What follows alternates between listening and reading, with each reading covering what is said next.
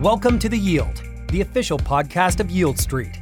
Every week, we bring you the latest market insights across our asset classes and products from subject matter experts. Our aim is to break the outdated mold of investing and help you add financial fuel to your ambitions through innovative investing products and strategies, typically unavailable to most investors. Realize your next level with The Yield. Subscribe to this podcast on Apple Podcasts, Spotify, Google Podcasts, and Stitcher.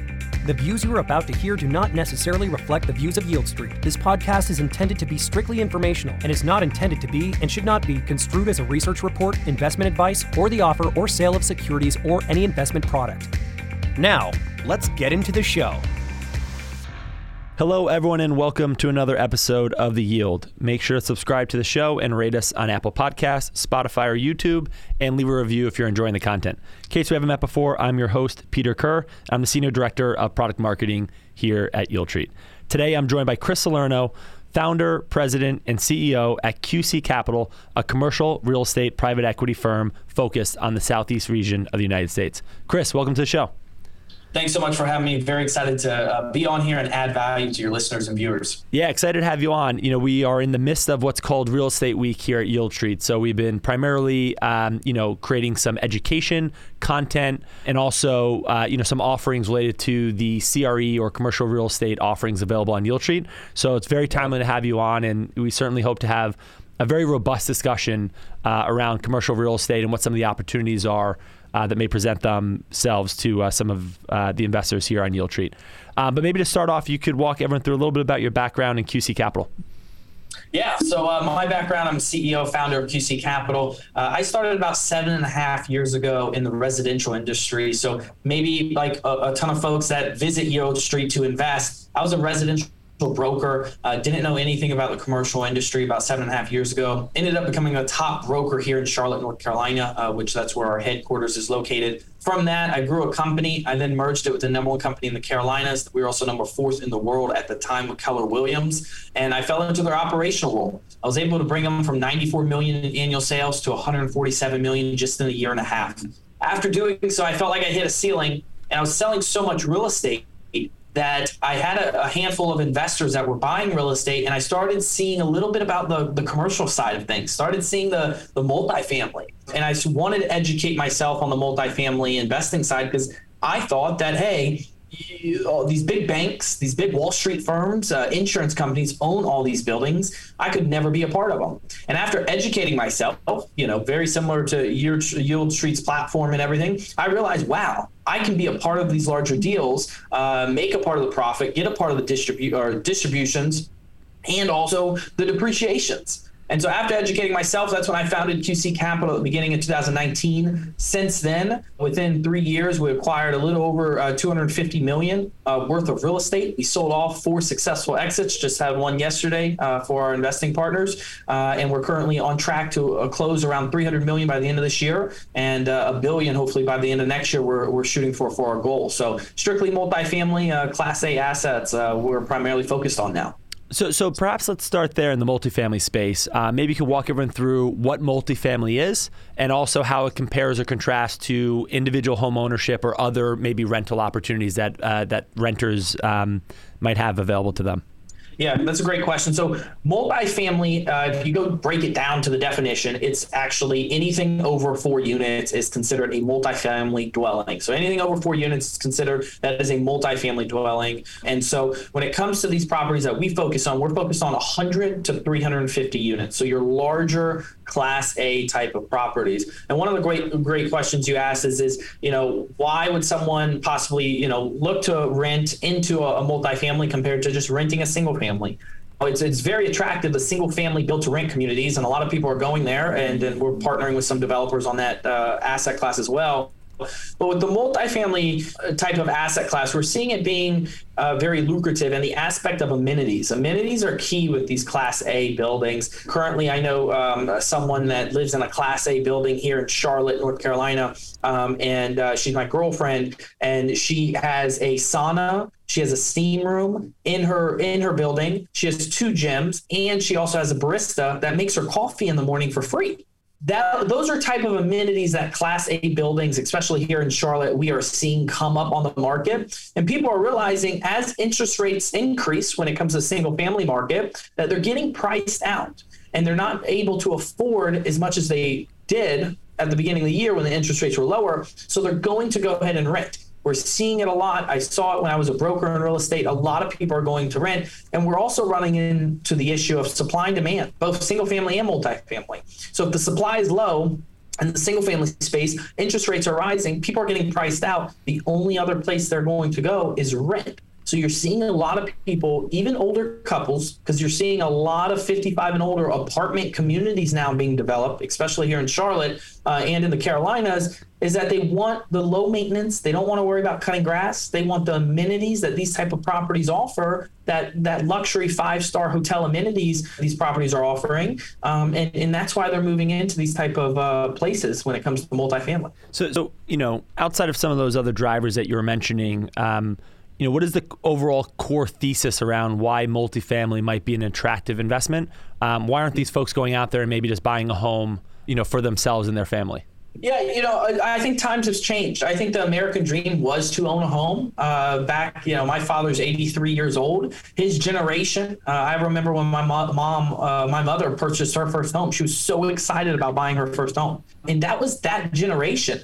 I feel like the times have changed. It's really not the American dream of owning your own home.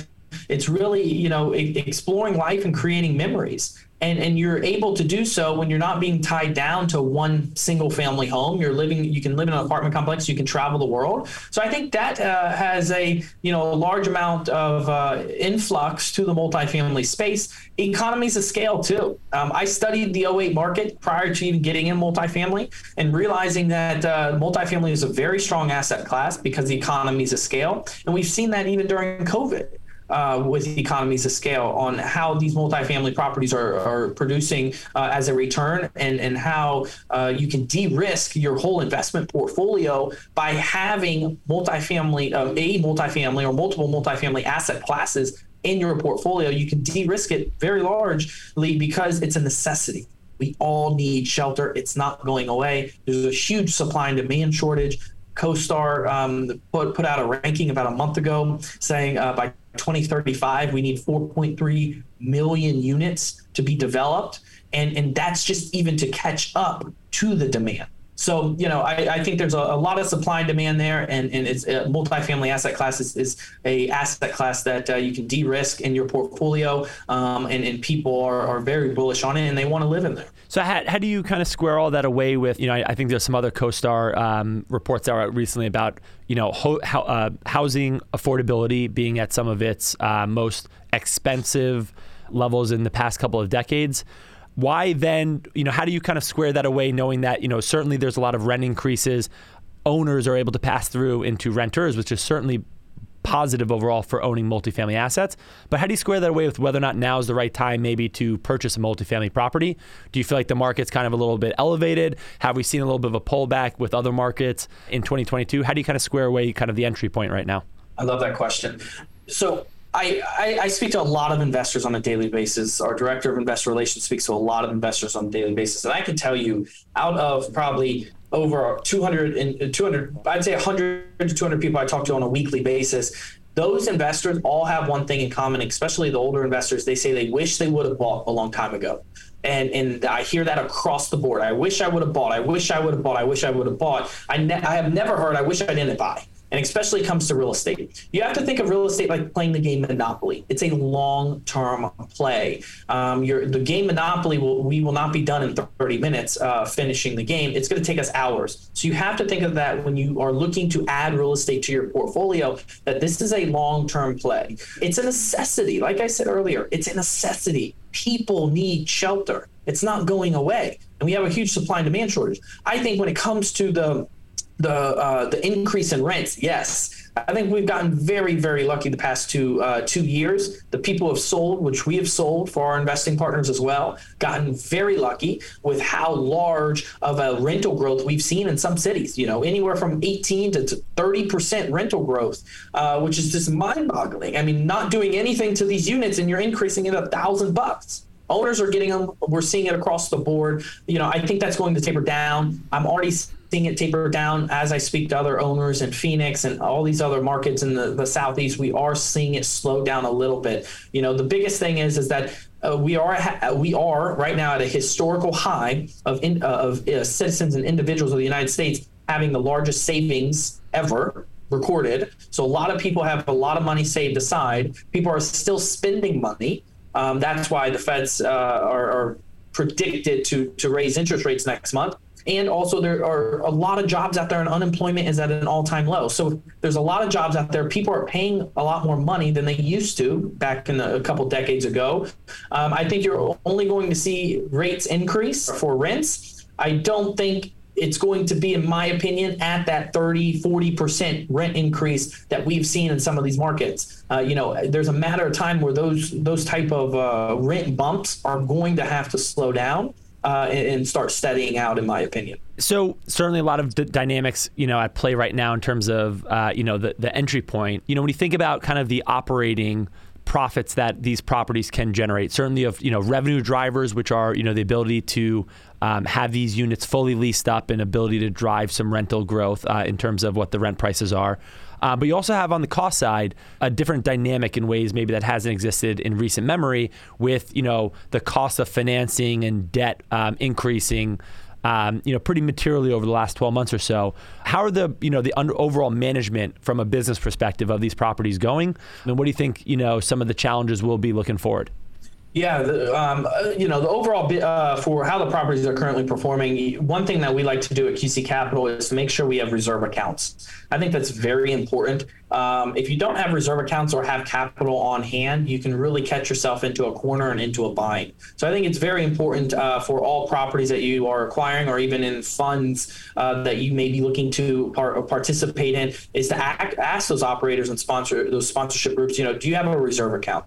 Real estate is lovely. A lot of people think it's only champagne, chocolate covered roses or roses and chocolate covered strawberries, which it's not at the end of the day. It can get fairly, hands-on. And so you want to make sure that those operators have reserve accounts just like what we do. So for each property in our fund, we like to set aside a certain amount for a reserve account for those type of issues if we have to go over budget for CapEx or, if labor or there's a supply shortage with certain type of materials where we have to switch the materials or, wait longer, that we have that capital on deck just in case if any of those things were to arise. We've definitely seen payroll increase for our properties. We've seen that across the board to be competitive, to get great top talent in certain markets. It's very hard to hire. And so you have to increase payroll, and we've seen that across the board.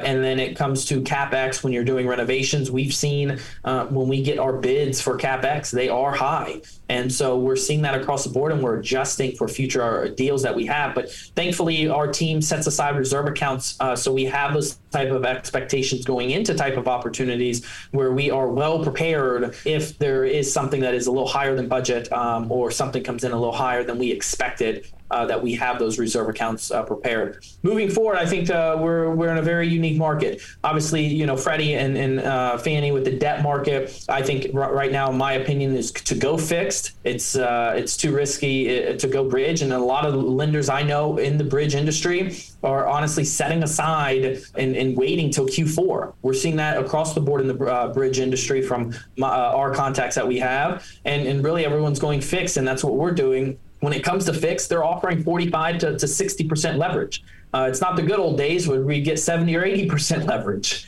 So they're offering, 45 to 60% leverage, and you're seeing sponsorship groups having to raise a lot more capital, almost 50% of the purchase price. So the deal really has to be good, and it's really important to stress test the deal, which we do all of our deals, to make sure when it gets to my desk, I'm the final person. When it gets to my desk, I try to break the deal because I'm placing my own personal capital into these deals. I try to break the deal to make sure it's a good investment. If we have the debt at 45 or 50%, leverage. And I know that if we're buying a $50 million deal, we're going to have to bring 25 to 30 million just to buy the deal. So it takes a lot when it comes into it. But I feel that it's going to stay that way for the next year or so. And then as things start to taper back down with the inflation, I think you'll start to see Freddie and Fannie start to taper up their leverage, and then the bridge players will come back to play. So quite a few dynamics at play now for certain, and it speaks a lot to again, some of the challenges that even on an individual basis, if you could go and again, CRE equity and multifamilies tend to be very large purchases. Something not to forget, but the overall management of some of these multifamily properties, both from the investment perspective and also there's the day-to-day management, can be quite overwhelming. Kind of pivoting a little bit, you mentioned a lot about the Southeast region, certainly, the Smile states, which are the coastlines, and also the southern states, have been a pretty big focus for a lot of investors, and especially, given the fact that they're seeing these large migrations from, some of the more Rust Belt or northern states. How do you kind of foresee these migrations continuing to impact the real estate markets, especially in kind of the Southeast United States and some of those Smile states? Yeah, I think it's going to impact it substantially, and there's I think it's going to impact it substantially at the end of the day. You're seeing a lot of jobs move to the Smile states or the Sun Belt. You call it Texas, Georgia, Florida, Carolinas, or Tennessee, were prominently Nashville. You're seeing a lot of jobs still relocate there. Where the jobs are relocating and the companies relocating, they're going to bring individuals there. They're going to hire more people there, which is going to increase the wage of that city. And so you're seeing it. I'm seeing it across the board, the growth. I think that's going to fuel real estate even more because people need a place to live. And that's why I got into the business is I wanted a necessity. I wanted to be a part of something that people need instead of just want. We want real estate. We want a luxurious place to live, but we also need it. And so they are going to find a place to live, whether if they're in there for 6 months at a job relocation or if they're going to be there with their family and create a family and, be there for the next 5 to 10 years. So I'm seeing it across the board throughout the Southeast, still growth happening. Jobs are still moving there, which that's going to just keep increasing the population and increasing rents for us. And you mentioned, living out of Charlotte. Maybe that was actually the conversation before we got started here. What are some of the really interesting dynamics that are driving the real estate market in Charlotte in particular? Yeah, a lot of people don't realize that Charlotte is the second biggest financial district in the United States. So right after Manhattan, it comes Charlotte, and then it goes to San Francisco. San Francisco did beat us out about 5 years ago, but we did take that second ranking back. So Charlotte's the second biggest financial district. So we're huge into banking. We're also huge into healthcare. We have a very large healthcare facility here in Charlotte. That really, hands the Carolinas. And a lot of people are moving here because of job relocation. It's still, the cost of living's fairly low. It's a great place with all the different type of seasons. Taxes are fairly low compared to other states, especially up north. And a lot of jobs like that, low taxes. They can get in here at a low basis. City of Charlotte, obviously, each city offers these large companies tax incentives to move here because they're bringing people, they're creating jobs, and Charlotte's been doing that for the past 5-6 years, is really offering large tax incentives to these larger companies. And if you drive through Charlotte, you'll see development is just wild. Right outside of my window here to the right, I see the skyline of Charlotte. Yesterday I counted 18 cranes, and that's only from my view. It's not counting from the other side. Total, I think I've counted one time, is 27 cranes developing office and multifamily. And then on another statistic of Charlotte is that via CoStar last year, Charlotte ranked number 1 in the country for the most development of office space square footage, which is 5 million throughout the whole country. So it's a lot of growth we're seeing right now in Charlotte, and a lot of jobs are moving here because of the cost of living and overall the tax incentives. Very interesting. And then, you had kind of discussed up front that there was a lot that your firm focuses on, especially in the Class A space. There's certainly other classes as well. All of them sort of, have a purpose, if you will, in the whole ecosystem of the ability for folks to, have access to rentable properties. Maybe you could walk everyone through a little bit of the nuances between Class A, B, and C. and also maybe what some of the key theses are on the investment side. Meaning, a lot of people see something like Class A and they're like, oh, this is a great investment because it's nice, it's fancy. However, Class Bs and Cs can also offer relatively attractive investment opportunities. So maybe you could walk everyone through some of the risks and rewards of those different classes. For sure, would love to. So prior to COVID, we were actually focusing on Class C, which are properties really anywhere from 1980, maybe high 70s, but really 1980 to 1990, 1995. Those are Class Cs, and those are categorized as the age of the property of being built. You have an area of Class A, B, and C. If you live in a prominent area, if you normally see a Starbucks, a Chick-fil-A, a Target, that's more than likely going to be a Class A. Those type of businesses are in Class A type of locations, and then it trickles down from there. When you see type of properties, they go by age. So 80s to 95 would kind of be a Class C. Class B would be anywhere from 1995 to 2010, 2013, and then Class A would be 2013 to present. Meaning 2013 to 2022, the property was built Class A. Class A's are normally in your prominent locations in another Class A area, maybe in a Class B area that is transitioning into a Class A area. But your Class A and new developments are going to be in prominent locations. Those are going to be your top of the rent type of buildings. And when we were prior to COVID, we were focused on Class C, so your 80s and 90s. And we noticed coming out of COVID, the tenant demographic in Class C compared to Class A. We also noticed that you're de-risking an investment with buying a newer asset because of all the deferred maintenance. And we noticed the returns were fairly similar. So that's why we pivoted our business strategy to focus on Class A and Class B. Q1 of this year, we analyzed almost 200 deals just in Q1. And we saw that Class A was producing around the same amount of returns as these Class C, unless you're really hunting to find deals and doing a heavy value add, that you're going to have more risk with the older properties. You're going to have less risk with the newer properties. And yes, depending on when things start to taper out, Class A and Class B tend to have little slightly lower returns than your Class C or B minus properties, because you're not going in and putting 15, 16 or 12,000 per unit to renovate these properties. You're doing very light renovations for newer assets, and you are changing the amenities, and then that's where you're increasing rents through really the amenities and very slight, I would say, light turns on these newer assets compared to doing a heavy lift with the older assets. But they're all, anything in multifamily is a great investment in my opinion, because it's a necessity. People need shelter, and obviously I'm sure we're struggling with the affordable living in all cities. And so Class C, B, and D, Class C, B, and A are all different type of asset classes. You should definitely look at all the different types and evaluate which ones you feel fit that's best for your portfolio. And so, when you take over, let's say, Class A property, and so it's relatively newly built, obviously, if everything was perfect, there wouldn't be much of a return on it from an investor standpoint, because it would be a riskless asset. So it would be hard to kind of generate a return. You mentioned a lot of the new amenities, very light CapEx or kind of like capital improvement projects where you have to put money in.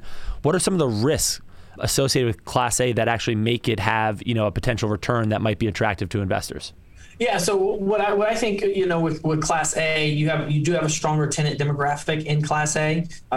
Individuals that do pay their rent. We have a Class A in San Antonio, which is paid 100% collections by the third of the month. I love it. Our property manager loves it.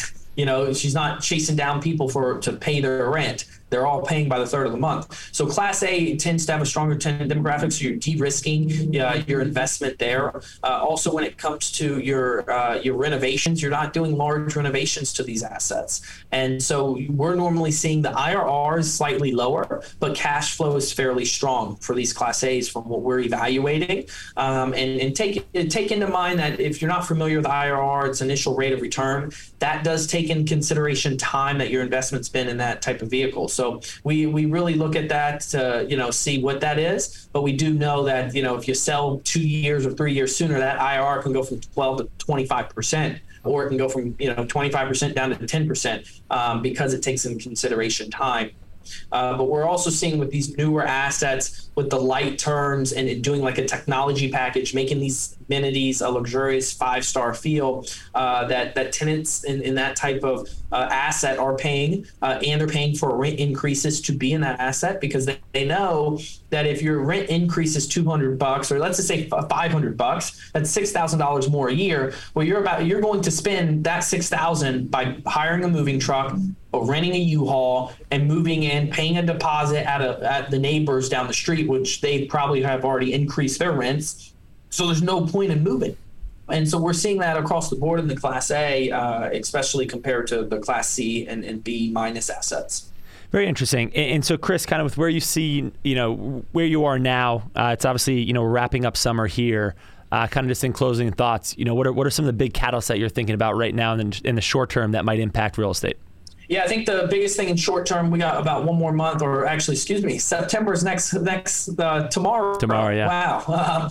Time flies, huh? The Feds are supposed to meet, coming up. I think they're going to increase interest rates. So in the short term, they're going to increase interest rates. It's going to impact the single-family housing market. The 10-year Treasury will impact the debt for the commercial industry. And we're going to see, I think, a fluctuation of people moving to multifamily due to the single-family housing market getting priced out with interest rates rise. And that's going to increase our occupancy at our properties, which as owners, we're going to see our occupancy increase. So the only thing that, or mainly the only thing that we have to come to mind is let's start increasing rents, because we want to, be at a certain basis when it comes to our properties. So short term, I see interest rates rising. It's going to impact the single family housing market. People are going to move over and start renting before everything cools down. Eventually, I think the Feds are going to taper down interest rates in about a year and a half to 2 years. Chris, thank you so much for joining us today. And of course, to all of our listeners, remember to visit Yieldstreet.com to learn more about our offerings.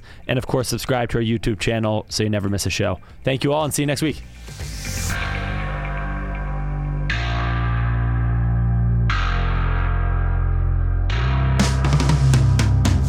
Thank you for listening to this week's episode of The Yield. For the latest updates on the alternative investing space, go to Yieldstreet.com. Be sure to subscribe to this podcast on Apple Podcasts, Spotify, Google Podcasts, and Stitcher. If you enjoyed the show, feel free to leave a review on Apple Podcasts, as this will help other investors like yourself find our show. If you have any questions, please visit us at Yieldstreet.com. Thanks again for listening, and see you next week. The Yieldstreet podcast you just heard only reflects the opinions of the host, who is an associated person of Yieldstreet, and does not necessarily reflect the views of Yieldstreet or any of its affiliates or other associates. The podcast is for informational purposes only, and is not intended to be and should not be construed as a recommendation to buy or sell any security, and is not an offer or sale of any securities or investment product. The podcast is also not a research report, and is not intended to be and should not be construed as investment advice.